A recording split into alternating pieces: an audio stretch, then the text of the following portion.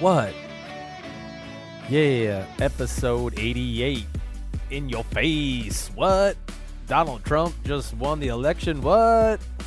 What's going on, everybody? We here to talk football. Man. Screw that other stuff. Episode 88, we are going to get to that other stuff, but I also think in times like this, we are not going to become something we are not. And what we are is people that talk about football. But look, this impacts every part of every life. I'm actually excited that we have... Can you turn my headphones up a little bit? I can. We have Peter King coming on the show today. And How's that sound? That's perfect. He's, I think, a very good nationwide perspective, and he's in an older demographic of people that would have a different viewpoint than we would. Right. I think all of our viewpoints are very similar. So we will get to that. I'm going to save most of that discussion for the end because I know that I would want to be distracted. So let's have a little bit of distraction, shall we? The Kenny Britt episode of the podcast. The playmaker, One of the Michael best. Irvin, is the best 88. I know. I didn't realize that the Cowboys had like an 88 tradition. Des Bryant, Drew Pearson. Yeah, I didn't realize it went Pearson, Irvin, Lynn Des. Swan is an 88. Lynn's a great one. Let Let me see how many you can get before I start chiming in. Okay. The first one that I thought of was Marvin Harrison. Ooh, I would have forgot about him, but yep, that's a good one. Most people give me do. a team, and I'll just throw it out. I mean, you're talking about old ex-players here? Or? Chiefs. Oh, the Chiefs, 88. Oh, Tony Gonzalez. There you go. Right, there you go. Colts. Colts, 88. Well, Marvin Harrison. Other than him. Oh, there's another 88. Now Redskins. Oh, Pierre Garçon. Wouldn't have got that one. Good one. Current Packer. Ty Montgomery. Current Panther. Is Funches where 88? No, wait. Olsen doesn't work. Yes, he does. Olsen's 88? That's what I saw on the jersey store. Current Bronco. I don't know why that one didn't register in my brain. Demarius Thomas. Current Seahawk. Jim Graham. There you go. 88 is a very popular number. What do you think of the aesthetics of 88? Oh, I think they look cool. It's a good-looking number. I love it. I mean, the playmaker, truly, I grew up with seeing Michael Irvin wear 88. And when I think of 88, I always think of Michael Irvin, and then I immediately think of the first time I ever saw Michael Irvin in person, which was the night my dad got his jersey retired at Giants Stadium. It was opening game of the year. They're playing the Cowboys, 95 season. The Cowboys going to win the Super Bowl. But when the game's over, we go across the street from the stadium to go see my dad's family. And we walk in the bar, and I've already seen like the Giants players leave the locker room. Dad talked to some of the Cowboys coaches. Their buses drove off. So now we're going to go see like my grandmother and aunt and everybody at the hotel across from the stadium. Get in there, going to meet them in the bar. We walk in the bar, and the playmaker was standing on top of the bar. Stop. Standing on top of the bar, getting like some Cowboy fans that were in town all riled up and stuff, but he apparently didn't go on the plane flight back to Dallas. Let me ask you a question, you saying that. So last night I interviewed Keyshawn Johnson for another company. Right. I interviewed Ocho Cinco. You mentioned Michael Irvin. What is it about wide receivers that they are such hams? Like Ocho Cinco, I'm at this event, and people are coming up, and he's like, yo, let's do this, let's do that. Keyshawn is like tight, and then he gets around people, and he's like, oh, yeah, we got this one. What is it about the wide receiver position that leads to them kind of being the party starter? Well, they're got tremendous self-confidence because they've always been the elite athlete. I mean, I think wide receivers are the best athletes in football in general. We're talking about speed and explosion. I thought you were going to say defensive linemen. No, are the most speed and impressive. Explosion, along with the hand-eye coordination. Like receivers usually can shoot a basketball and dribble a basketball, where DBs usually can't do any of that stuff. Like, gotcha. It's a little awkward. Where I played with basketball with receivers, or throw a baseball, whatever it may be. They can throw the reverse pass at quarterback if they wanted. I think that is the first thing. They just have that tremendous self-confidence in themselves, and from a young age, and it just kind of blooms as they get older. I mean, at its core, after the development of the forward pass, throwing a football and catching a football are the two basic things, and they're the best at it. Yes. Huh. Yeah, and they're a special group of people. That's why someone like Larry Fitzgerald is crazy to me. So humble. It's the way he is. So ego-free. But he so welcomes the team-specific. pressure. He does it the right way. You're right. But he welcomes the pressure and also wants the ball, but he just handles himself the right way. He's all for those guys in my history. They thrive on, oh, yeah, who's out here covering me man-to-man? Throw me the ball, coach. Throw me the ball. Call the play for me. Keyshawn and Ocho were both telling me just they have to talk crap. It's part of who they are. Yeah, it is. If they're not talking crap, then they're not going. I mean, think about Steve Smith. If Steve Smith didn't talk, he would not be the same guy. Oh, they're such pain in the ass, wide receivers. It's woven into the fabric of who they are. Try being a quarterback with them. Holy crap. Well, I think there's. If I were going to go the. I'm open. If this is a random one, I'm just thinking the biggest party starter at each position. I would say quarterback. My first thought was a Cam Newton. He to me is the flashiest of the quarterbacks. Right. Who is a flashy running back in the NFL right now? LaShawn McCoy is the first one. He's willing to talk a little trash. He's Right. willing to mix it in there. The way he plays is kind of like street style football. Wide receiver, who would be the ego-filled, is it Odell? I think it's Odell. Yeah. I think Odell. Julio's kind of like Julio's the he's opposite. like your Larry Fitzgerald kind of guy, right? Yes. Antonio Brown is right up there with Odell. Certainly. Amari Cooper goes back to the Julio Man. Larry Fitzgerald. So thing. what kind of wide receiver would you rather have? If they're equal in talent. Yes, I would rather have the Amari Cooper, Julio Jones type. It's just It goes back to me what Ocho Cinco said about Troy Polamalu. There's something about the really good player that doesn't talk that I think is more intimidating. Mm-hmm. And when they do talk afterwards, they can still talk. I just think I just grew up watching Rod Tidwell. You know, Jerry Maguire, spit on the head, Arizona, sit down, be that guy. You got 10 minutes till Peter.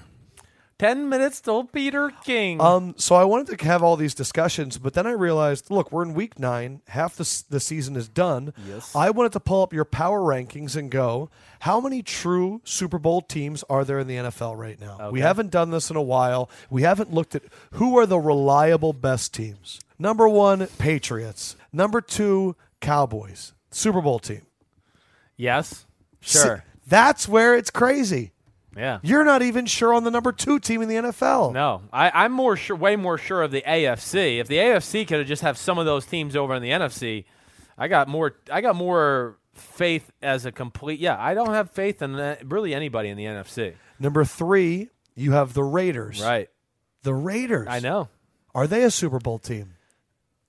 Yes, but I don't barely. I don't have confidence Not in if them. they have to play New England. 4 is the Falcons. Yep. I feel more sure about the Falcons than I do about those other 2 teams. The Cowboys. And I do. Just in in terms of right. having the team that I feel like can make the run. Yes. The Cowboys and Raiders, the Cowboys, my fear is they get down early. The Raiders, my fear is their defense if they have to face a good offensive team. The Falcons, I feel like, can hang in there with anybody. I would agree with that. You have the Chiefs at 5. Right. Chiefs. That's not a Super Bowl team to me. No, but the Chiefs are dangerous. And They're dangerous, but they're not a Super Bowl If team. they get Justin Houston back and they play it smart to where let's make sure he's ready for January 1st, not December 15th. Yes.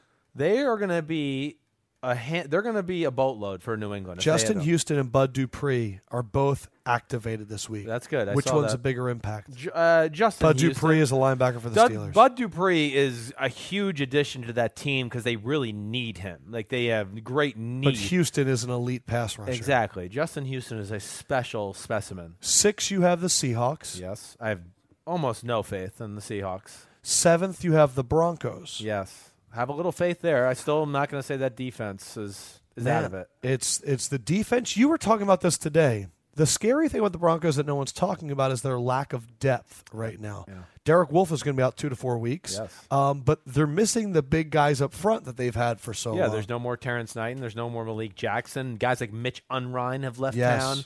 There's a lot of those type of guys. You're right. They have still good depth. I don't look at them and go, oh, this is Minnesota or Seattle, where they're like literally playing the same 5 or 6 guys all game. But the big thing left go with them, and you and I talk about this all the time, is like you got to have some legit big people, not some like I'm lifting weights to be 295 type big. Where just fat, huge people. Yeah, like I'm really 280, but I've worked hard and I'm 295. You need a Red Bryant. Exactly. You need those guys. Yeah. I don't know what, like. An Ottawa Rubin. Yeah, yes. Yes. You need some legitimately like, oh, I'm watching my weight to be 315 or 320. Yes. And Do you know who has a lot of those? Dallas. Yes. Talk about them. Dallas has got Because the D-line was supposed to be the issue. Remember, they were supposed to draft Joey Bosa. right, and they still scare me when they have to play like an ultimate passing football team. That would scare me, like them against Atlanta. Like we've had this conversation. Yeah. I'm taking Atlanta because I think Atlanta's going to win that shootout eventually. Yeah. But yes, when you go through Malik Collins, Tyrone Crawford, the other kid, 97, McClain, Yes. the other D tackle. So they Terrell start McClain. the game. They go McClain and Malik Collins at D tackle, and then they go Tyrone Crawford and Jack Crawford At D end. end. So you still have Cedric Thornton. You still have DeMarcus Lawrence. Yes. And the big thing is, though, with those starters there that I just mentioned, too, they have great size. Like when Sean Lee can fly around there because you got four when moves up Tyrone front. Crawford's your D end at 6'4", 285, that's saying something. And your D tackle is like we were just talking about. Collins is 310. McClain is 302. Guys like Cedric Thornton are 310. DeMarcus Lawrence, okay, now we got a speed pass rusher, and he's 255. Yeah. So that's why they're never going to be overpowered. That's the good thing about the Dallas Steelers. Here's the rest of your rankings, Sorry. and Yeah, I'm go just going to say that none of these are Super Bowl teams. Giants, Texans, Redskins, Eagles, Vikings, Lions, Packers, Chargers, Dolphins, Ravens. You have the Steelers at 19 in Yes. your power rankings. Yeah. And they are one of the teams that I had them going to the Super Bowl. do you still think they can do it? I mean, I don't. And I just watched that game. why on is film. this the year that it doesn't happen? Because every year, Ben Roethlisberger came out this week and said, I'm not Aaron Rodgers. I'm not going to say relax. I'm just going to say it's halftime. And if you've been on this team the last few years, you know what happens for us this time of the year. Yeah. And there is a certain confidence in that team right now because they have done it every year. Yes. Why are you not buying it this year? Why are you like... There's a lot of teams that typically do this. The Seahawks typically do this. Why are you not buying the Steelers? Well, I think like when their years pass, there's just core principles I think I look at and go, oh, okay, they have it. They're close. They were a little sloppy this game. It was bad turnovers. They blew a coverage. That's why they're 4-4 at this point of the year. But no, I can honestly sit here and go, no, Pittsburgh's 4-4 because they got their butts whipped in 4 games. And that doesn't change overnight. It does not change overnight. And again, we're teetering the line of like, again, Ryan Shazier and Stephon Tuitt and Cameron Hayward, please don't get hurt because Shazier's unreal. I mean, in the Ravens game last weekend, he's all over the place. But no, I have no faith in their offense right now too. The Big Ben played horrible last week, and it wasn't because his knee was banged up. What was it? He threw it like crap, and he made dumb decisions. So that wasn't good. Added to the fact that, the offense does not blow me away. This is what I'll say about Pittsburgh's offense. They're a little bit, I'm going to butcher this, but like, what do they say? Like they do everything, but they're not great at anything. Yeah. What are they? What's that? Like masters of none. They're good at There's an everything, but expression, but I don't masters at none. Whatever it is. Sure. There's nothing. I watch their offense and go, oh, here they are in a power running set. Oh, they try it. One play. They run it. Oh, next play. Empty backfield. Let's throw a quick pass. Oh, let's get back in that power running set now and either run it or run a play action pass. And this scheme is just very Jack simple. of all trades, master of none. There we go. That's what they are. I don't like when it comes nut cutting time in an NFL football game and it's, okay, this drive, we got to have it. What are the Pittsburgh Steelers? I don't really know. That's, I think, a big thing for me. And, yeah, I have no faith in the defense either. I wasn't going to transition, but you just said nut cutter, which is amazing. Yeah. Kayla Carpenter. We'll get back to it's this. an industry term, We're nut gonna cutting. We're going to get back to the Super Bowl discussion in a second, but Kayla Carpenter, wife of Dan Carpenter, Richard Sherman ran in, hit her husband in the knee. Yes. Did you think that was dirty? Well, it should have been penalized. To me, that was like the Chase Utley slide. I'm not mad at Richard Sherman. I think he did the right thing. thing. He should have been penalized. Yeah, the refs messed it up, and that's the reason that those refs are not reffing a game this weekend. Is that right? Yeah, they got pulled. It was supposedly not just for that game. Well, okay. yeah. Then they also messed up the play clock and pushed him back 5 yards. Yes. That was a crock. But my thing is he touched the ball, thus he can literally do whatever he wants. He could have been much worse and just dived at his knee. But to me, it was the Utley play where you kind of get a wide slide and you take out the shortstop. Yes. Well, he got caught in between, too. I think he's thinking, man, I might have been offsides. I'm not sure. Let me block this just to make and sure. also hit him so he definitely doesn't make it. Let me just, Well, the wife of Dan Carpenter had tweeted, I know what we do on the farm when a male can't control his rage. # lucky I'm not there. hashtag act like an animal, get treated like one, and put a picture of a castrating tool. Wow. She has since apologized, not understanding the racial backdrop of the Jim Crow laws and how they would sometimes with black men castrate them. And all that stuff. Whatever. My thing for you is this. I don't care about that. We always get into this big thing. It didn't mean that. My thing to you is this. If you were playing and a Miko Grimes or a Kayla Carpenter tweeted out, man, Chris Sims sucks, or this guy, whatever, how does a player handle another player's significant other in the locker room if they are sending a message? Do you go up and say something, or do you wait for that guy to apologize? You're to saying you? like if Dan Carpenter is if Dan Carpenter was on your team, right, and his wife tweeted on your team, and his wife tweeted out, "This quarterback sucks. Bench Chris Sims."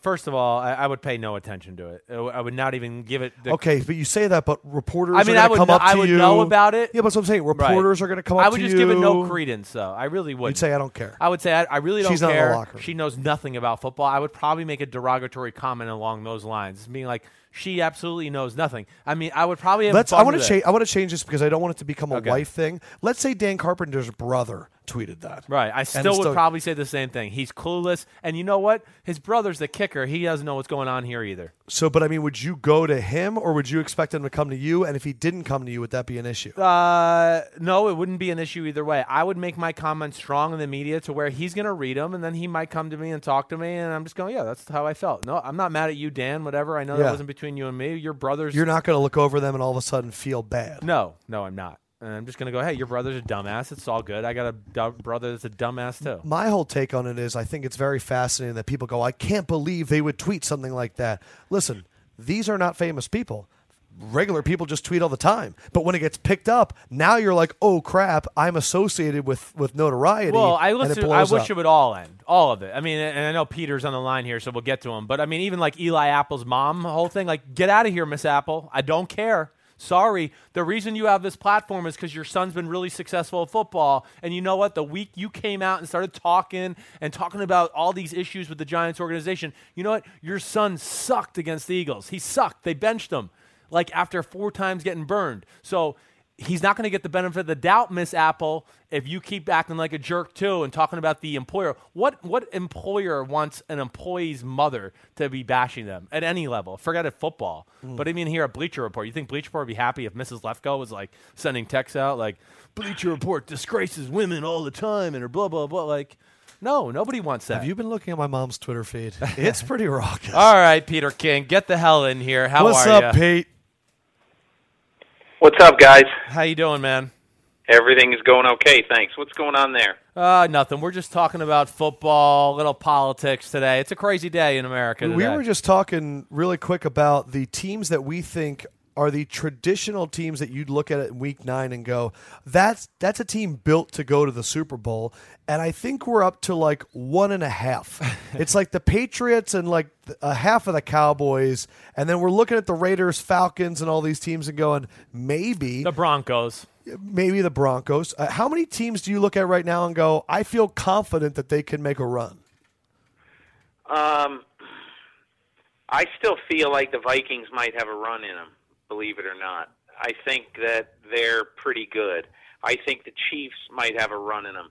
The problem with picking anybody in the AFC is they're basically going to have to win at Foxborough on January 22nd.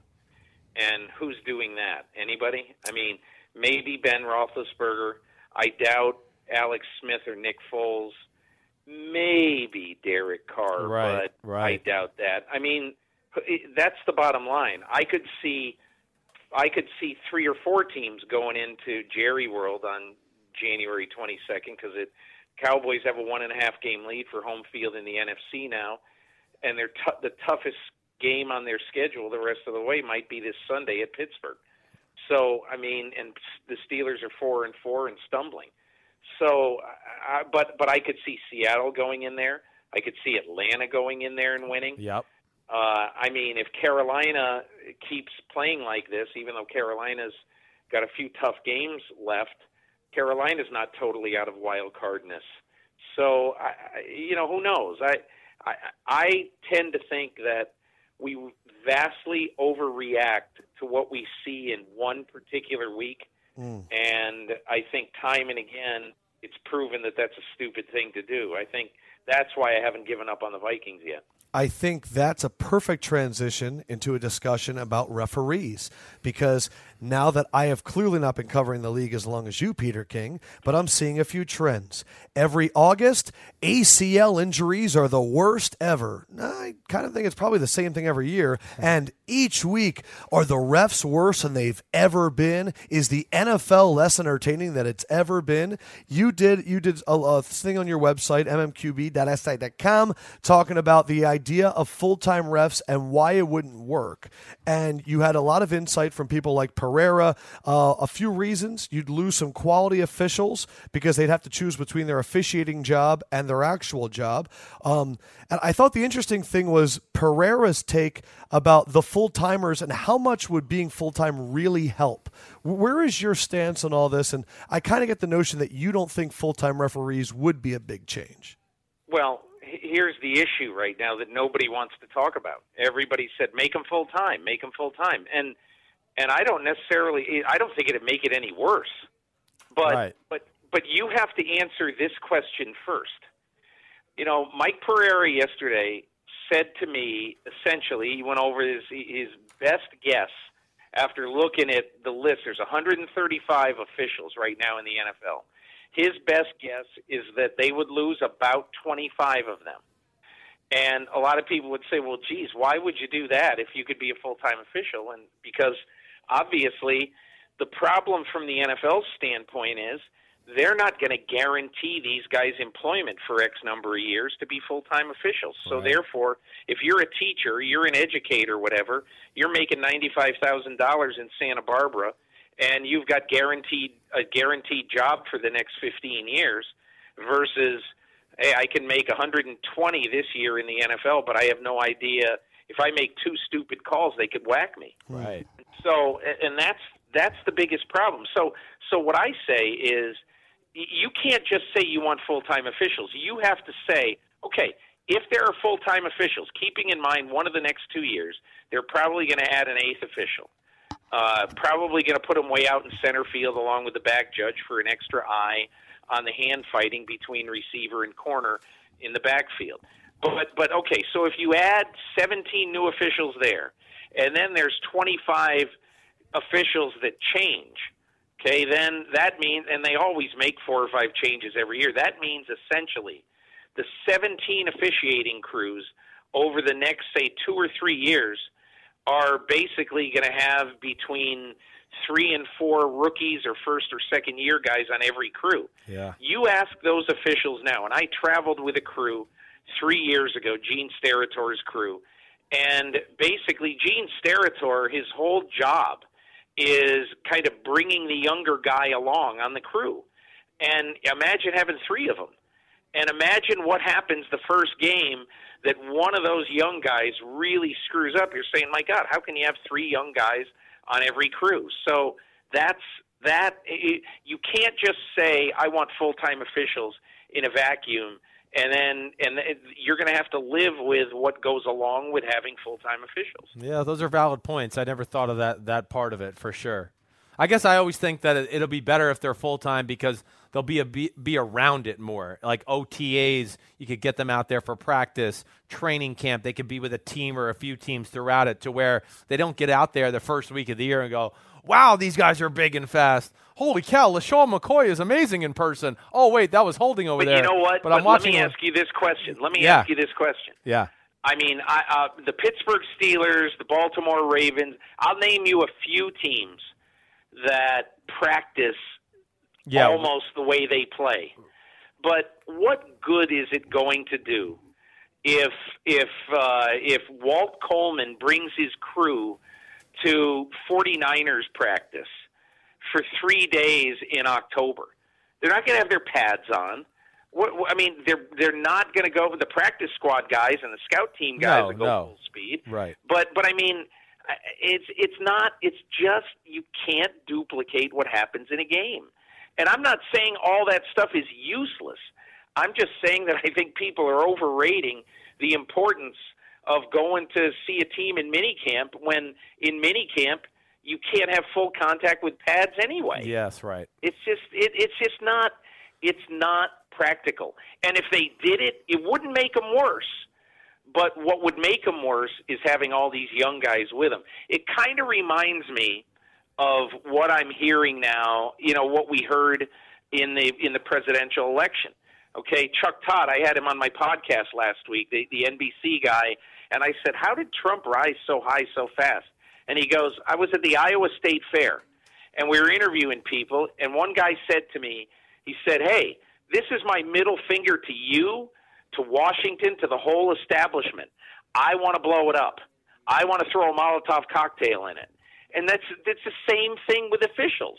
Just they hate Jeff Triplett. Get Triplett out of there. Okay, that's fine. Who's going to replace him? Is he better than Triplett? Maybe. Is he not? I don't know. Maybe he will be. But everybody's first response when there's a stupid officiating blunder is to say, let's blow it up and start over. Well, how does that improve it? I think, you know what we do? We get rid of instant replay so that we don't know they missed the calls. I think that our TV technology is too good. The problem is everybody at home is going to know it. People are going to scream just as loudly as they're screaming now. Yes. No, I think the true thing is we can see 8 different camera angles of every play now, and those are much more magnified. You bring up the presidential election. Every TV show I look at today is talking about Bill Belichick's letter. My most interesting thing I took away from that is that apparently Bill Belichick's writing hundreds of notes and letters every month. Who knew he had time to write this much? I haven't written a letter in years. My question to you is, of the 32 head coaches, how many do you think voted for Trump? Well, how many voted? That's the question. Well, I mean, 47% of our country didn't vote. So let's say that 16 of the 32 coaches didn't vote. Man, you don't even. Then I would say if you were to ask me how many of 16 voted for Trump, I'd say 14. Yeah, I would agree. I would honestly, if you asked me 32 coaches, I would say 31. Probably, I'm going to say Sean Payton, maybe not. He'd be like the one guy that I think, but I don't know. I don't know either. We're just throwing crap out there. Think about it. It's hard for me to imagine Hugh Jackson voting for Trump. That's right. Knowing him the way I do. Very valid point. But who knows? I mean, look. I mean,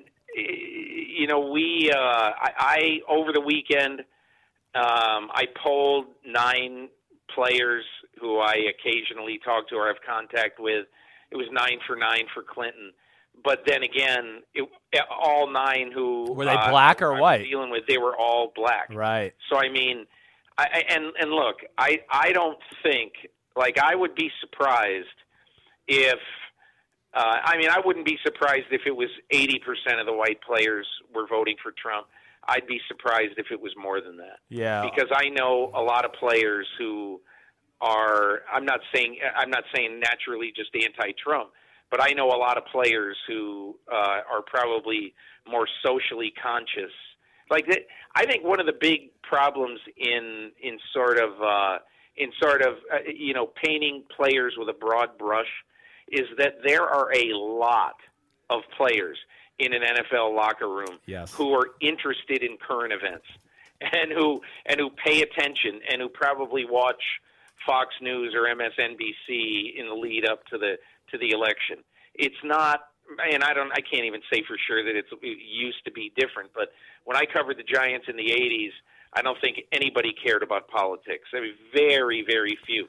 But I think a bunch of guys do care about politics now. And so, and look, I don't know. I haven't taken a poll, but I would just be surprised if it was 95-5, Trump among white players. I think it would be the majority of Trump, but I don't think it would be near unanimous. Is this election going to have an impact on the NFL? What do you think it could be, if anything? I don't really think so. I mean, Donald Trump likes the NFL. He loves the Patriots. I think he's anti-Goodell, but I think probably Obama was anti-Goodell too. So, but I don't think it's going to matter. I think the only way it'll matter is that I would bet that a year from now, Week 9, 2017, Donald Trump will say, "Don't bother me between 1 and 7. I'm going to have Red Zone on in the Oval Office." I mean, he's going to be a football fan. And, Obama wasn't that big or hasn't been that big a football fan. I think he loves basketball. I think he loves the White Sox. I think he likes the Bears, but I don't think he's a huge football fan. But I think Trump will be a lot more NFL savvy, than Obama has been. Right. Peter, we appreciate your time so much, my man. Thank you so much, and keep killing it. Hey, MMQB.com. Keep leaving those dollars on Greenwich Ave, man. That's cute. That's cute, Chris. Take care of yourselves. All right, man. Be good. Good talking to you. See ya. In terms of politics and some other stuff that has happened, two things. San Diego had a thing called Measure C, where they were trying to raise hotel occupancy taxes to pay for their new stadium. They needed 66.6% for it to go through. They got 43%. They didn't even get half. They have three options now: stay and deal with Qualcomm, move north and join the Rams in L.A., or try and move somewhere else like the Raiders in Vegas. They're in a really interesting spot. And I don't know what's going to happen with the Chargers, but I also don't want to dive too deep into it because I have a feeling it's going to be like the Rams, and it'll be 3 years in the making. But is it just like human annoyance that I look at it and go, I don't like teams moving? Because it's also been a fabric of the NFL. Teams have been moving for every decade. Yeah. The Browns to Baltimore, the Arizona Cardinals to St. Louis Cardinals to the Rams to the LA Rams. I mean, there's always been the Houston Texans. So the Jacksonville Jaguars, they've been new franchises, moving franchises. But yeah, I don't know. I like San Diego. Yeah, we like we like history. We like the nostalgia of the team. Dan Fouts and all those guys. Right, exactly. I mean, you do like that, but at the same time, the most interesting. They got to get out of there. That stadium's an embarrassment. Yeah. And their fan base obviously doesn't really care. So the most interesting thing there is because the Rams jumped the Chargers as the LA team, it's caused a rift between the Rams and the Chargers. And if they had to share a stadium together, it's almost amicable between the Giants and Jets for a little bit. Yes. But if the Rams and Chargers, if there is beef there, that would be very interesting to watch. So it's something to kind of keep your eye open for. Right. What was your take on the Belichick letter? I know this from I wanted to ask Peter a few more questions about this, but yeah, I think there's a lot of disgruntled players in football. I would think there's a lot of disgruntled people in his locker room today, just knowing that he wrote that letter. Like, yeah, there's the majority of the NFL is African American. A lot of African American players that I know and everything, they're offended by Donald Trump, and I know. And speaking to a few writers and things like that as well, where they've done little secret polls about that. Like, yeah, names of coaches like Rex Ryan, Mike Shanahan, the Shanahans are a great friend of mine. But I know one writer who went around and players brought up Mike Shanahan's name before the election going like, I don't think I would play for him again if he was a head coach. I was going to say, you think Mike Tomlin voted for Trump? No, definitely not. Yeah. Right. I know. I know. I'm thinking you're right. No, I would have a hard time thinking any black guy would vote for Donald Trump. If you look at the percentage of how people voted, they did not vote for Donald. I think it's very interesting, but you're not going to bring that up after you just saw them get rid of Jamie Collins. You're not going to be bringing it up in general. Does it ever? Players are respectful. It's a military type environment. I'm not going to say it's totally military, but you take your orders, you listen, you're respectful of your coaches, and most players, even though we only see the Odell Beckham Jr.'s of the world, most players are really great humans and totally respectful of other people. Right. And they're going to go, okay. I just think it's a very interesting time where we're seeing the Colin Kaepernick stances towards the national anthem and Brandon Marshall taking a knee. We're seeing a number of things from players for equal rights, and then this happens in the same year. Equal rights, it should have equal rights for equal people. But this happens in the same year, and I look at the NFL, and every time, look, Keyshawn and Ocho, you know what they said? They said the NFL owns these guys. And that kind of relationship where there's a distrust because of CTE, where there's a not allowing them to celebrate individuality brands, you can't market yourself, you can't do anything, you can't even put out highlights of yourself unless the NFL has approved it. This kind of control, and now you're getting that kind of unrest on a political national landscape. I'm very interested to see, because the NBA has been vocalizing. You looked at NBA Twitter last night. LeBron had a huge Instagram post. Carmel, all these guys were posting things. In a weird way, when you're able to talk about things that make you upset, it's a venting process. I feel like the NFL has been holding this in for so long. Well, the NFL is just very right-wing Republican. But that's what I'm just the way saying it is I feel like there could be something big on the horizon. There could be. I mean, the NFL ratings maybe are going to continue to drop. I Not don't even know. that. If there was ever going to be a walkout or a sit out, and we've always said that the one thing that the players need to do is to not play, this is the atmosphere where I think it could happen, where there's enough unrest professionally and personally to make them go to a level where I go, I need to do something. And the only thing the way you can punish me, Muhammad Wilkerson, Sheldon Richardson, is you're not allowed to play. Well, guess what? You know how I'm going to punish you? I'm not going to play. I could see it happening. I'm not saying it's going to happen soon, but if it gets really bad, man, because when I walk around New York today, it's crazy. The negativity right now is crazy, and I'm in the majority. I'm the one that everyone's going, the only people that benefit from this are white guys. Okay, imagine if you're not. Yeah. And we just talked about it's like 80% of the NFL, if not more. I could see something happening right now.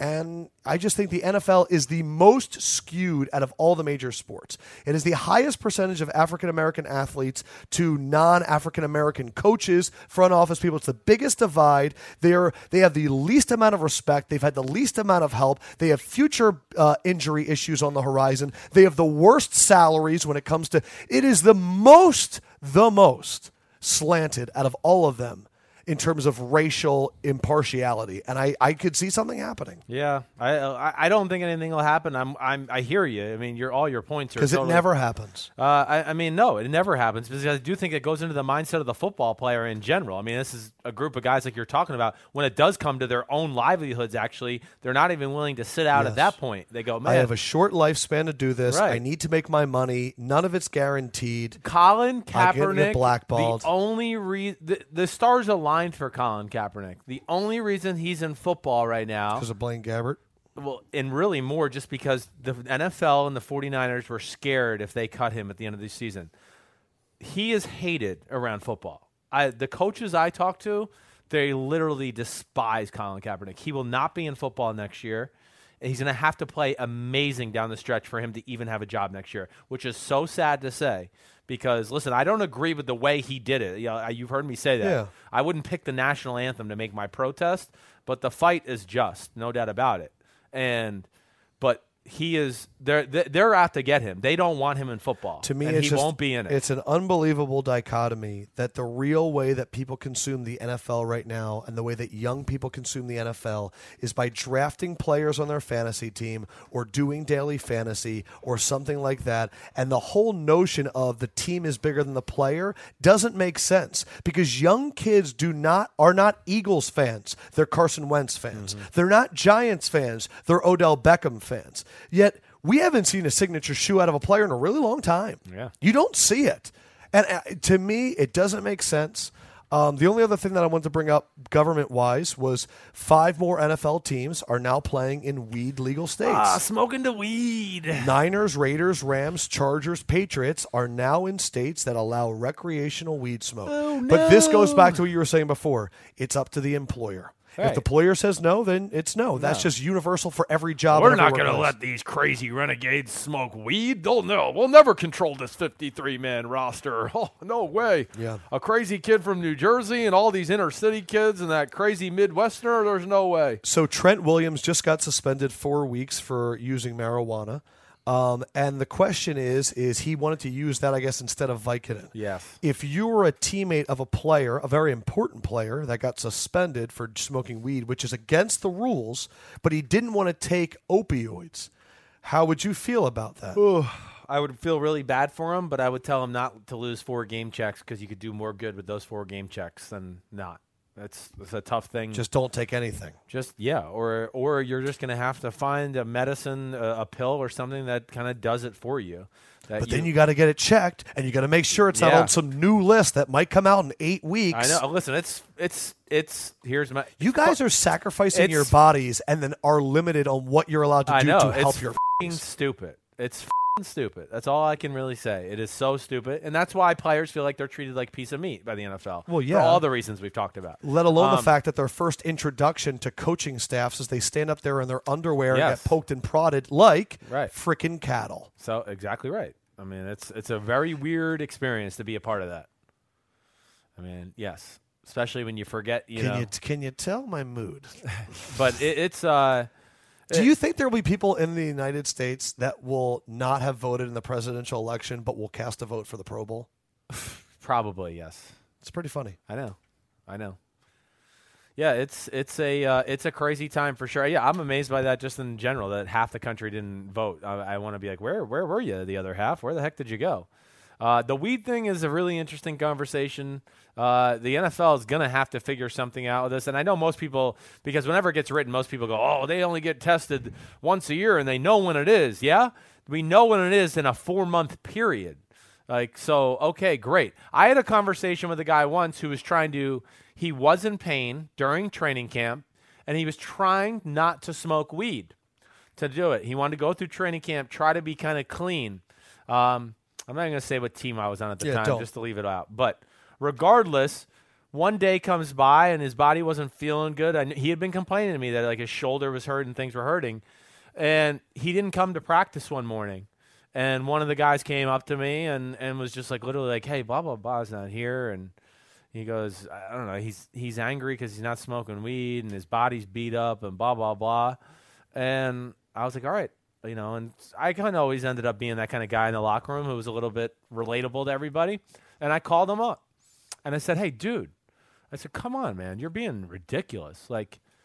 You can't throw away this money, this NFL career, all the great things you can do for your family because you decide you want to stop smoking weed during training camp. I said, if it makes you get here to practice, smoke weed before you get here. Wake up in the morning, smoke. Get done with practice, smoke. Who cares? But don't just throw out your NFL career and all this money out the window because your body's feeling miserable and you're trying to ride the narrow straight road of I'm going to be clean during training camp and do that. And the next day he came back. I don't know. Did he ever fail a drug test? No, that was the other thing too. But he was going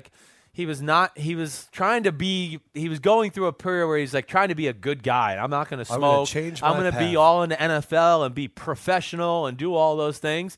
And yeah, he hurt his shoulder maybe the second week of training camp. And that was actually part of his process. It was. And he didn't want to take the opioids and do all that. He hated the way it made his stomach feel. He said he's always felt drowsy.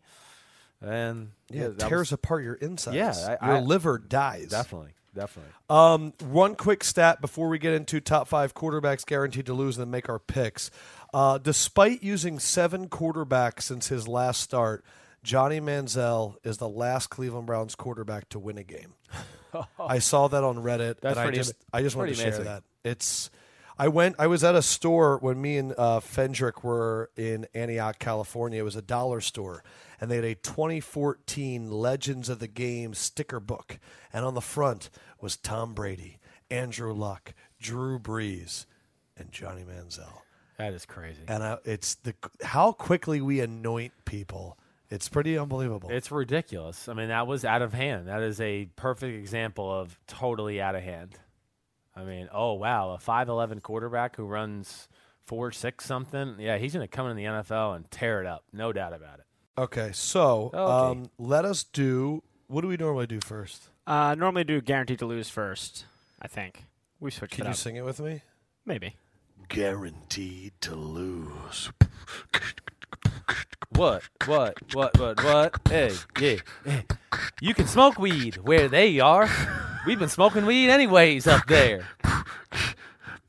I'm going to say you're picking the 49ers. The Seattle Seahawks. You're going to lose. Wow. You going to New England. You got no chance, fools. No chance. No chance. None. None. I don't see how it happens. You got The line is 7.5. This is the way I justify it right here. Just if we could talk about this for 2 seconds. I mean, first of all, it's bye week, New England.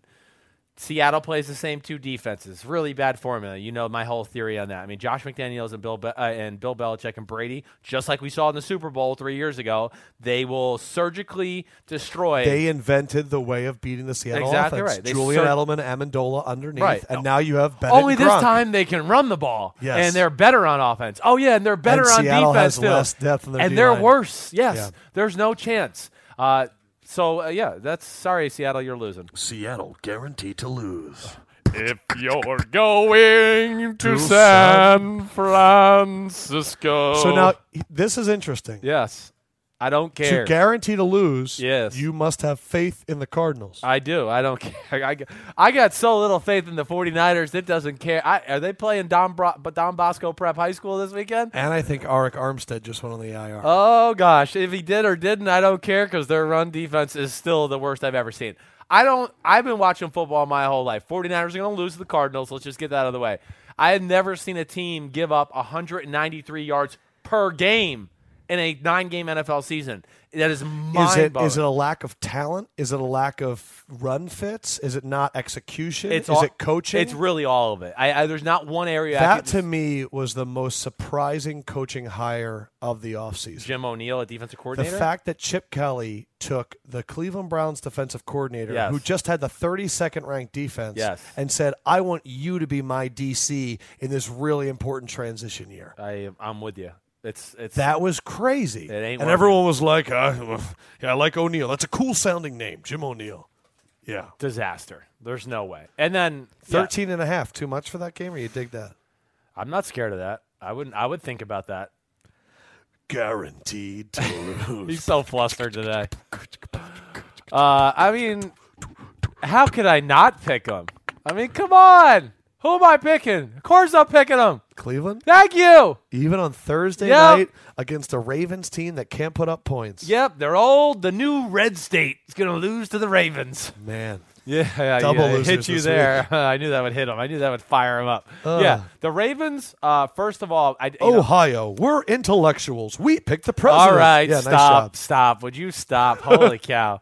Who would ever thought I'd have to be the voice of reason around here? The Ravens, though, offensive line healthy, actually opened up some holes, even though their statistics aren't going to show it because Ryan Shazier and Lawrence Timmons were unbelievable in that Really? game. They're unbelievable. I mean, there's 6-foot holes, and I go, oh, here goes Terrence West going to run through, bam, out of nowhere, 2-yard gain. But the Ravens defense, again, I got a lot of faith in it. There's no way that Cleveland offense is going to do much against the Ravens. Great job by the Ravens benching Sharice Rice, playing Tavon Young, gives them a little more speed on the outside. And, man, they're immovable. They're just, if Cleveland wants to run the ball, you ain't running it on Baltimore. And that's really the only thing Cleveland has. Exactly right. And we've talked about this on Monday's show. What's the point of playing Cody Kessler? You know he's not going to be the guy. When a lot of people say, what's the point of playing Josh McCown? See what you have in Cody Kessler. You've seen enough. I've seen enough. Yes. Let's try to win a football game. Am right I now. crazy to think that I've been unbelievably unimpressed with Joe Flacco? Am I being too harsh because of the offensive line injuries and the lack of talent at wide receiver? No, I mean you're probably being a hair harsh, but no, Joe's been frustrating. He's I've never missed seen throws. someone take sacks like he does. He's being careful. He goes down before the guy even touches him. Right. Well, I'm not going to put him in the Eli Manning category quite yet, but he has not thrown the ball up to Joe Flacco's standards. The interception. Did you see the interception he threw last week? They're down in the red zone. He's running to his right. Oh, He tried yeah. to throw it across the field behind his body. Yeah, that was unbelievable. But either way, that has not been good. But I do think with their O-line, they'll have enough offense. But I want to talk about this just real quick with Baltimore. Like we talked about other teams like not having big people. I mean, Baltimore, I know you and I know this, but it's just one of those things when you watch them when they're healthy, you go, holy cow, do they have a lot of big people. I mean, let's start off with their starting 3 on defensive line. Brandon Williams, 6'1", 335. Oh, their speed fast guy on the inside is Timmy Jernigan, 6'2", 300 pounds. Then they go, oh, yeah, we got Michael Pierce over here. He's a big guy. Oh, he's 6 foot, 340. So you got Carl Davis, Zadarius Smith. Carl Davis is not – he's hurt. But then you have Lawrence Guy, who's their other starter, Yes. who's 6'4", 320.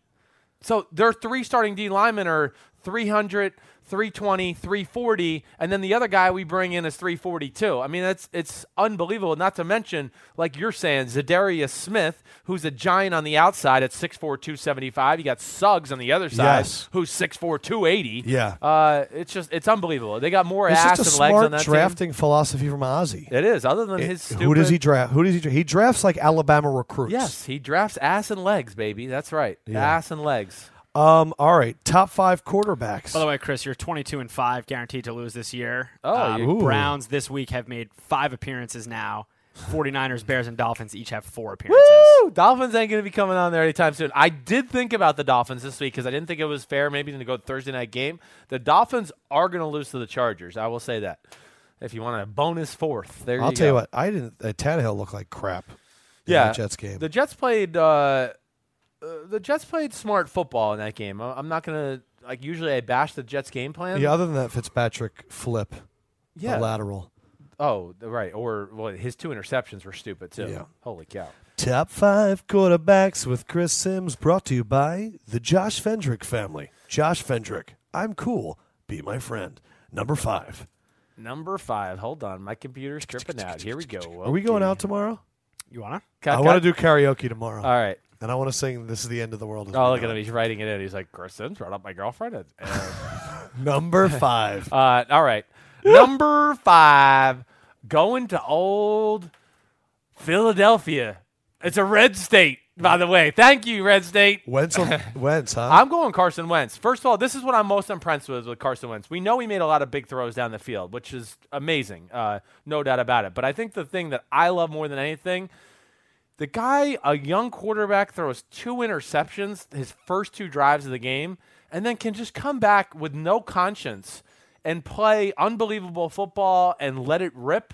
Like, I've been around 10-year pros that just can't do that. So I think there's really something to that. I give him a lot of credit for it. Is there anything, though, that he did that 2 weeks ago against Minnesota, and now we have 2 games of him throwing 2 picks very early in games? Is there any cause for concern? No, there? I think, honestly, I think his I would imagine that Carson Wentz was told to be aggressive this week because that was Doug Peterson's thing. Guys, we need to be After aggressive. the Dallas game, right? You got to be aggressive. Right. So he forces the throw down the middle of the field that goes a little high. And then the other one, when he's rolling to his right and Landon Collins, is the same thing. I mean, I don't Yes, think it people went a little realize high. he was throwing to the receiver in front of Landon Collins. The guy was running a shallow cross. Yeah. But he lost the ball so bad it went like 5 feet over his head. It looked like he was throwing to the guy Landon Collins was throwing. That was what we saw the problem with Carson Wentz early in the year, and it's starting to come back a little bit. Yeah. When he is excited, it gets a little high. It does. Number 4. All right, number 4. Oh, he went up to Green Bay, and he was the better 12. Andrew Luck. Andrew freaking Luck. Listen, he threw 2 interceptions that were bad in the first half, but nonetheless, he went 23 for 36, 281, 1 touchdown, and the biggest thing is he made like the 5 biggest plays of the game in the fourth quarter to end that football game. And I put a lot of I put a lot into that. That was pretty unbelievable. I think he was like, can you look it up real quick? But he was something like 9 for 11, like 111 yards in the fourth quarter when they needed him the most, and he's the only guy that they can depend on. So Andrew Luck is number 4. Number 3, surgical but great throws regardless. Dak? No, Dak was awesome. That was so easy. I couldn't even pick I understand. it. I couldn't even do it. Derek Carr? No, I went Drew Brees. I mean, even though that was really easy as Yeah. well, it became a shootout for a moment. It did. So let he the had to 49ers make get some back in. throws. Yes, he had to make some big plays and big throws, and he did do that. Listen, I'm a little Michael bit, Thomas will make you look good. no doubt. I mean, Michael Thomas is phenomenal. I'm a little bit of a Drew Brees hater. I do think he's a hair overrated, but regardless, the guy's balling out right now, and I think they're going to beat the Broncos this weekend. Number 2. Number 2, Russell Wilson. I can't even think of a catchy phrase, but Russell Wilson, I thought he's the reason they won the game, period. I mean, He put some of those balls. They were perfect. the deep post, the 2 touchdown passes that were Man. one-handed catches. He had a big scramble Maybe at he one didn't do any point. push-ups this week. I mean, man, did he throw the ball phenomenal. And again, another guy, no run game.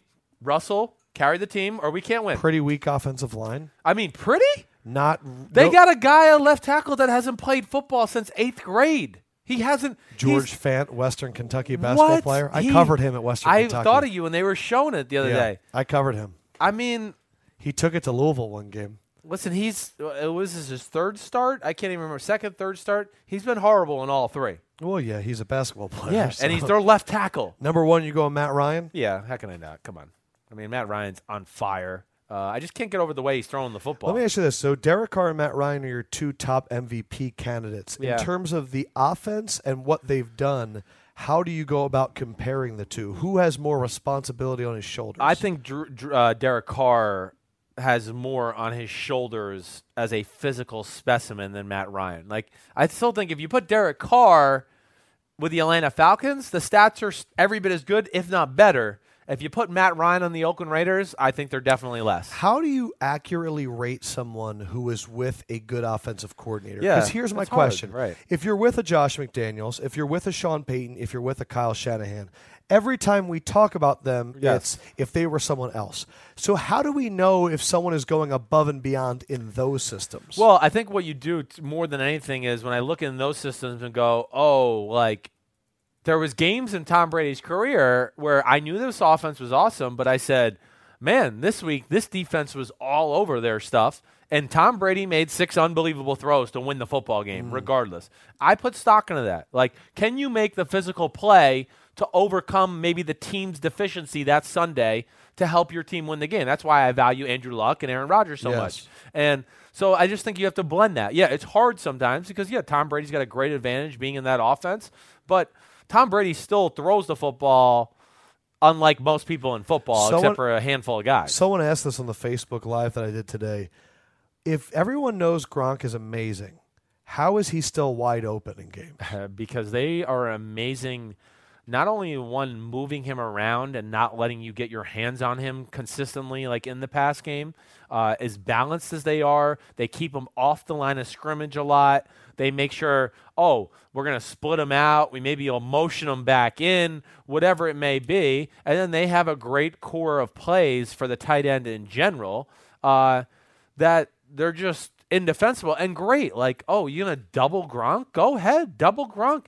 You think Julian Edelman ain't going to catch 10 balls for 120 then? Yeah, like Bennett, Hogan. That's what I mean. People just don't realize that. They only look White. at Gronk as the only physical difference maker in that passing attack. And that's just not fair to the rest of those guys.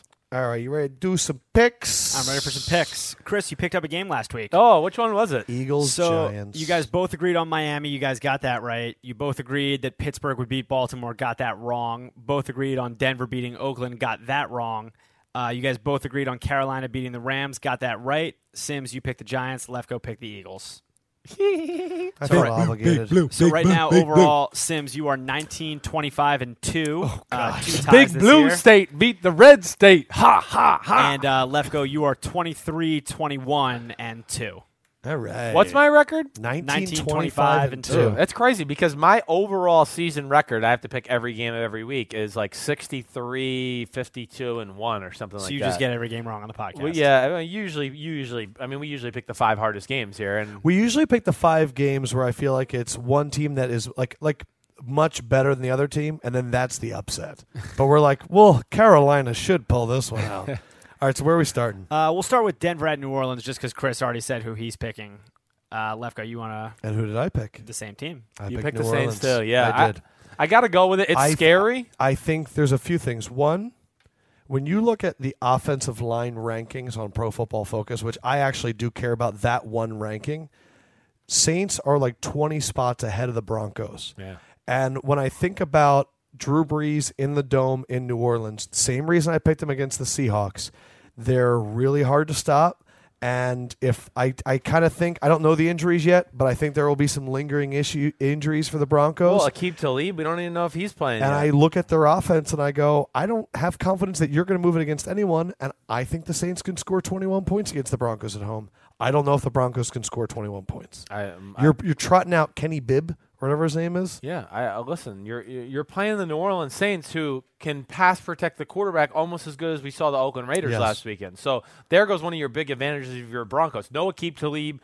against that group of receivers is going to be tough. As much as I think of that secondary, that's going to be hard because they have 3 or 4 guys that legitimately can win one-on-one matchups all the time. So that is a big factor. Yeah, and it's hard to really put confidence in the Denver offense in general right now. Yeah. It really is. And it's not all on Trevor Siemian, everyone. It's, Really quick. When Peter King said the Vikings. yeah, he's wrong, but it's all right. I mean, listen. I looked at Josh and I went, what? Yeah, the Vikings, listen, their defense is still really good. After watching that game yesterday, the Vikings are in a tough spot. Like, do you want to go ahead and be ultra aggressive and try to win games with your defense like the Broncos? But within doing that, you might get up some big plays. And do you feel confident that your offense can make a big play to keep pace? So that's an issue. Minnesota and the Broncos are water boy teams. The one thing – kick it and play defense. It's the best chance you have to score. Yeah, I would agree with that. I really would. Except the Broncos, if they get the right matchup on defense, have 2 guys on the outside that can scare the crap out of you. And just to get to the Vikings real quick, I don't even know if we're picking that game, but We are. Okay, all right, I'll talk about it when we get there. Well, let's just get this one out of the way. I put Seattle at New England down. You guys both picked New England. Yes. No shot for Seattle. I don't see how. I really don't. I'm just not betting against New England. I don't think very highly of Seattle. I really don't. See, everyone has this I don't know, this nostalgia about what Seattle was. And familiar faces lends to confidence. You're right. I know who Richard Sherman is. Right. I know who Cam Chancellor and Earl Thomas and Michael Bennett and Russell Wilson are. I see them every year. It's the same reason I'm going, why do you think the Steelers aren't going to do it this year? They do it every freaking year. Yeah, you know? Yeah. Minnesota at Washington. Sims, you want to leave this one off? Whew. Remember who you picked? He's going to change it. No, wait, just make it, because I switched back on this. Mouth it to me. Okay, good. Okay, yeah. Go ahead. You want to go first? I picked Washington. Yeah, okay. I forgot Trent Williams was out. Oh, he wants to make a change already. Trent Williams is No, there. I think Washington. He's on his couch smoking weed. Gonna watch this on DirecTV. I look at Washington, and I think Washington is actually a good football team. I do. I think their offense is really good, and I think they will put up some points on this Vikings defense because, the Vikings just played the Lions, and the Lions are the perfect team for the Vikings to play, and they lost that game because it's all contained in front of you with running backs and tight ends. They have that offense in Washington. The difference is they also have Pierre Garçon. Yeah. And they also have Kirk Cousins, who's a much he's a much better quarterback than Sam Bradford. Jordan Reed is a much better weapon than Kyle Rudolph. I get that, but they're not playing. You're talking about Detroit. That's who Minnesota was playing last week. I know. All right. And now they're playing Washington. Right. I think Washington's going to put up some points against this Minnesota defense. And I think that even if Minnesota's got it going, I don't think they're going to put up points against Washington. It's scary. It is. I'm picking the Minnesota Vikings. Good. I did. love this. Yes. Go for that 0-3 team. I know. They're it is scary. I think a lot. I think you're doing with Minnesota. I'm off this. Well, they're good. They're the better overall team. No, it's not overall better. Listen, I think it's very close here with these two teams. I really do. Yeah, it's a coin flip. I honestly wanted to pick the Redskins in a lot of ways. I think the London bye affected me there. Trent Williams affected me there. And I think this game's a lot like last week for Minnesota, to where the Redskins' defense is just average enough to where they'll create some offense. And I don't think Kirk Cousins is as good as Matthew Stafford. And I'll leave it at that. This Minnesota defense is still really, really freaking good. Minnesota's defense, just to hit on the point I wanted to hit on, they play 6 linemen. Their defensive linemen, they play 6 defensive linemen. They're on the field too much. They have to find ways to rest guys like Everson Griffin a little bit. They got to do something. I'm hoping we're going to do this at Hidden Truth tomorrow. But they got to play their other D lineman that never plays, Justin Trodow. You need to throw him out there for 10 snaps a game. Give Brian Robeson or Griffin a breather. Right. And then, you know what else they got to do? Every now and then, you put Anthony Barr at defensive end. Make him part of the rotation. He played defensive ends in college at UCLA. He was the 8th pick or 7th pick of the draft because of that. I hope it doesn't come down to last week. This stat's unbelievable. The Lions situation at the end of the game with that Matt Prater field goal. Teams that were down exactly 3 points with 30 seconds or less in the fourth with the ball inside their own 30. What do you think their record was since 2001? Inside their own 30 seconds left. Yes. in the fourth quarter. In the fourth quarter. Before Matt Stafford tied it up. How many games total? 98. 98. I'm going to say 1-97. 0-98. Wow. He's the first one to ever tie it up. I wish we could sit here and enjoy the throw that he made. Oh, yeah. Because people, that's again like they got in field goal position because Matthew Stafford has an unbelievable arm where he stood in the pocket and corked his body and said, I'm going to throw this 105 miles per hour. And he threw a 35-yard piss missile that was 4 feet off the ground to get them in field goal position. It was unbelievable. I rewound the tape like 15 times because I was like, holy cow, did he fire that? And the ball was spinning so fast, it was unbelievable. We're picking 6 games this week, so we got 3 more. Okay, we got 3 more to go. Hey, producer Josh is here. Hey. Dallas at Pittsburgh. Dallas. I can't go with Pittsburgh. I just can't do it. I mean, not after seeing Pittsburgh get torn up by Jay Ajayi and them a few weeks ago. Yeah. And now you're going to go Dallas. Right. Yeah. And Dallas is like, they're not as good as Baltimore on defense, but Dallas is going to play smart. They're not going to like just be like, oh, Antonio Brown, go ahead, run free, have fun. They're going to be smart. They're going to stop him, and they're going to say, we have yet to see anybody else do anything on this offense. Great coaching year by Marinelli. It has been a good coaching year by Marinelli. Kansas City at Carolina. If you're going to I think I picked Carolina. You did. Oh, Yeah. You did? Huh. I picked Kansas City. Good. It's a tough one, too. Yeah. I do think Kansas City matches up well with them. First of all, Kansas City didn't defend the run well last week. That was a my little big fear. Scary. Because if you're going to let Carolina run, that's the only way they have a chance. Yes, and I think they would realize that. I've also would think Kansas City has the people to stop the run there. So I would think they kind of get reschooled in that a little bit. And then the other thing I'll say to it, too, is they got good cover corners. Like Marcus Peters can just stay out there man-to-man all day on Kelvin Benjamin. So if they want to commit Eric Berry and Parker to the run game, I think they can stop that. What about Kansas City on offense? Yeah, Kansas City on offense, like I think they'll be able to. Macklin didn't practice. Spencer Ware's a question with concussions. I know that's really the big one. Is Spencer Ware? He's the big Spencer difference Ware. maker. He definitely is. It scares me extra special if he's not in there. But regardless, I still think they're gonna be able to throw the ball in this Carolina defense. And I would say this is about as good an offensive line Carolina's had to play all year that's too. true. So I don't think they're just going to be able to like say, "Oh, we're going to roll them." I think I'm going to win the Washington game, and you're going to win the Kansas City You game. think so? Yeah. Then we always pick the Eagles game, Atlanta at Philadelphia. Atlanta. You guys agreed on this one. You're going to Atlanta, huh? Just that easy? Okay. I think Atlanta's a top 5 football team. You're that mad because they went red state on you guys, and now you don't even want to admit to your own. I just look at Atlanta and I go, oh, wow, that Eagles secondary looked like trash, and now you're going to face this offense? Yes. They haven't faced an offense like this yet. No, and they need to be careful. I know we talked about it on one of the videos today. Just be careful. Make Atlanta show Jim Schwartz and Fletcher Cox that they can run the football on them with 2 safeties deep protecting Julio Jones. I want to see it before I actually bring Mike Jenkins or McLeod into the box to help I feel like the run that game. Washington game messed with Schwartz's head. Man, it hasn't been as good. They last ran to week, the outside there was a lot on- of good last week. Yeah. I mean, people just forget. They got the short field twice and Yeah. scored 2 quick touchdowns. Defense is still But really when your good. coach makes the dumbest decisions ever, like let's talk about what you said to me before. Adam, it's unbelievable. He goes for it early in the game. He goes for it on 4th and 9 on a drive with 6 minutes left. But then at 4th and 5 in field goal range, he decides to kick it. and it's on the same drive. Yeah, why go Yeah. for it on 4th and 9 if you're not going to go for it on 4th and 5? 4th and 9 on like the 46-yard When you're down line. 8, let's make it 5. Right. Because that big 5-point play is on the horizon.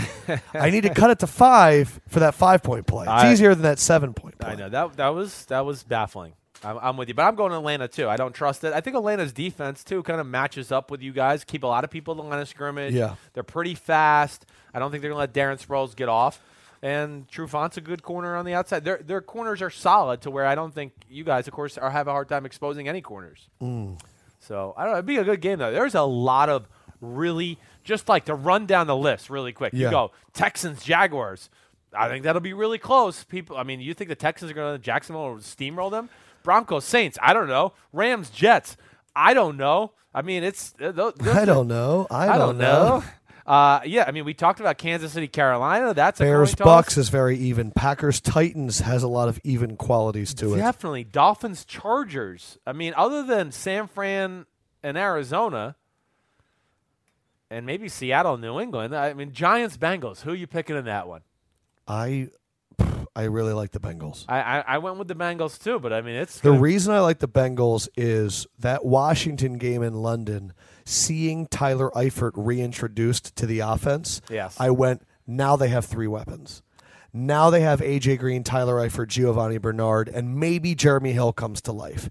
And I think if the Bengals can get their offense going and this defense, because I'm not that impressed with the Giants' offense. No, and Eli. there's I'm nothing not. to be impressed by. I look at the Bengals and I there's go, no Pugh against Geno Atkins. that's my thing. Yeah. I mean, I really like the Bengals. I think the Bengals are a chronically underrated team right now in the NFL. I think the Washington Redskins are a chronically underrated he said Redskins. team. Yeah, well, He's really having a low day, Josh. He just said Redskins. Guy's crazy today. man, how you feeling, Josh? Feeling great. Can you give me some positive mindset right now? I got nothing. The Time to wrap world up the is show. not ending. The world is not ending. All is good here in America. We were great anyways. We'll be great again. There's my. I agree with the listeners. His pep talks are pretty weak. I'm not going to let it bring me down. That's the one thing for sure. I guess you could tell who I voted for, but I'm not going to let it ruin my day. All right, so this is week 9. Niner. Of the teams, really quick before we go. So we said the Patriots were the team, and then you had the other ones, the Cowboys, the Raiders, the Falcons, and all that stuff. Are there any teams that with a big performance go, okay, they're really clicking right now and I feel really good? Like if the Chiefs were going to go in there and beat up the Panthers, would you go, okay, this is a serious little movement here? If the Falcons beat up the Eagles, is that a big confidence boost and you go, I'm ready to throw them up there? Well, the Chiefs are the team that I would have my radar on the most because of what we talked about before. I think they have all the core things you like. They're big up front, both sides of the ball. The secondary is phenomenal. They have more than 3 cover guys. So They have a good offensive line. Exactly right. I mean, when Spencer Ware's healthy, it's a good running back. They got weapons on the outside. They're well coached. Yeah, they're a team I would say watch out for. You got Travis Kelce at tight end. I mean, it's really funny when I look at the teams right now under the Patriots. Cowboys, dominant offensive line. Raiders, dominant offensive line. Falcons, an offensive line that's playing really, really well right now. And right. Alex Mack has been a godsend for them. Chiefs, really good offensive line. And then you look at some of the teams from the last few years that have been so successful. Cardinals, decimated by injuries on their offensive line. Panthers, Orr's been hurt. Khalil's been hurt. And the play in general with Remmers hasn't been good. Yes. Seahawks offensive line, they're playing a power forward at left tackle. Broncos offensive line, really not good. I mean, these were teams, and that's why I look at a Washington team that had Trent Williams and go, really good offensive line. Mm-hmm. It has always been a major divide in the NFL, the haves and have-nots. And that's why I think I still have faith in the Steelers, because they can protect Ben. The question is, can the receivers get open? He's starting to have an Aaron Rodgers-like problem in Green Bay. Green Bay, they protect Aaron Rodgers, but they don't have the guys to get open. Yeah, and they really. When I look at them, sometimes just like take the Aaron Rodgers offense a little. Like, can you guys execute one drive and go like 8 plays, 80 yards, and get like a bunch of 5 and 6 yard completions? Because I don't think Pittsburgh's capable of doing that. I think they're too impatient as a play caller. Sorry. Yeah, I their offense scares me. It does, and I haven't even liked the play calling or design of it a whole lot lately either. Steelers or Packers? Steelers, but they could take something from the Packers with that short spread passing game. Like, let me see more plays out of that set. All right. What else do you want to talk about? I think that's it. Atlanta can win other than New England, Atlanta could beat any team in football. So could the Oakland Raiders. So could the Kansas City I'm Chiefs. so happy the Raiders won that game. So can the Denver Broncos. All right. right, we got to wrap it up. This is a 95 Next week will be the Chad Lewis episode of the podcast, episode 89. As always, hit up Fendrick on Twitter. He reads them on the toilet. It's part of his repertoire. We got some questions this week. We'll do it next week, though. Oh, jeez. Why don't you ask one or two right now? You want one question? Yeah. All right, I'll give you one question. We'll do it next week. I mean, he says that every week, and then we never do it. Here we go. Here comes some good questions. Do rapid fire. Rapid fire. All right, here we go. So we get a few in there. Yep. Is the Seahawks You have offense to say the name of the person. Leon at Leon Bakley? Yeah, Leon. Is the Seahawks offense back on track after the performance on Monday Night Football and with Rawls coming back? Greetings from Germany. Hey, hola, Germany. And you're going to say no. No, of course not. No, that was Rapid fire, that's all you get. Sorry. Yep. Nope. Trevor William, 82. What's Romo's realistic next step? He's got to retire, right? No, I think he'll be on another football team next year. Ooh. At Max J. Mulcahy, who is the better quarterback, Osweiler or Bortles? Osweiler. They're both horrible, but Osweiler. At Nathaniel Scott 9, what can the Giants do to get the run game going? Shout out for Toronto, Canada. Oof. They can get underneath the center every now and then and let the guy run in like a traditional set. They don't have to be in the shotgun every time. That's the one thing that drives me crazy about football in general right now. It will be hard with Pugh. Yes, it will be. Those are the questions we got. That was great. Really loved it. Good you guys stuff, were good awesome. stuff. I just want to say that I love Sims and I love Fendrick, and you're two of my best friends, and I appreciate it. And Thanks, man. you've helped me today. We're God the bless three America. best friends that anybody could have. Enjoy Week 9 of the NFL, and that's all I got for Sims. Peace out, homies. For Josh, Good night, everybody. enjoy your day. Have a good one. Isn't it week 10? Week 10. It's week 10. All right, good night, everybody. I'm dying.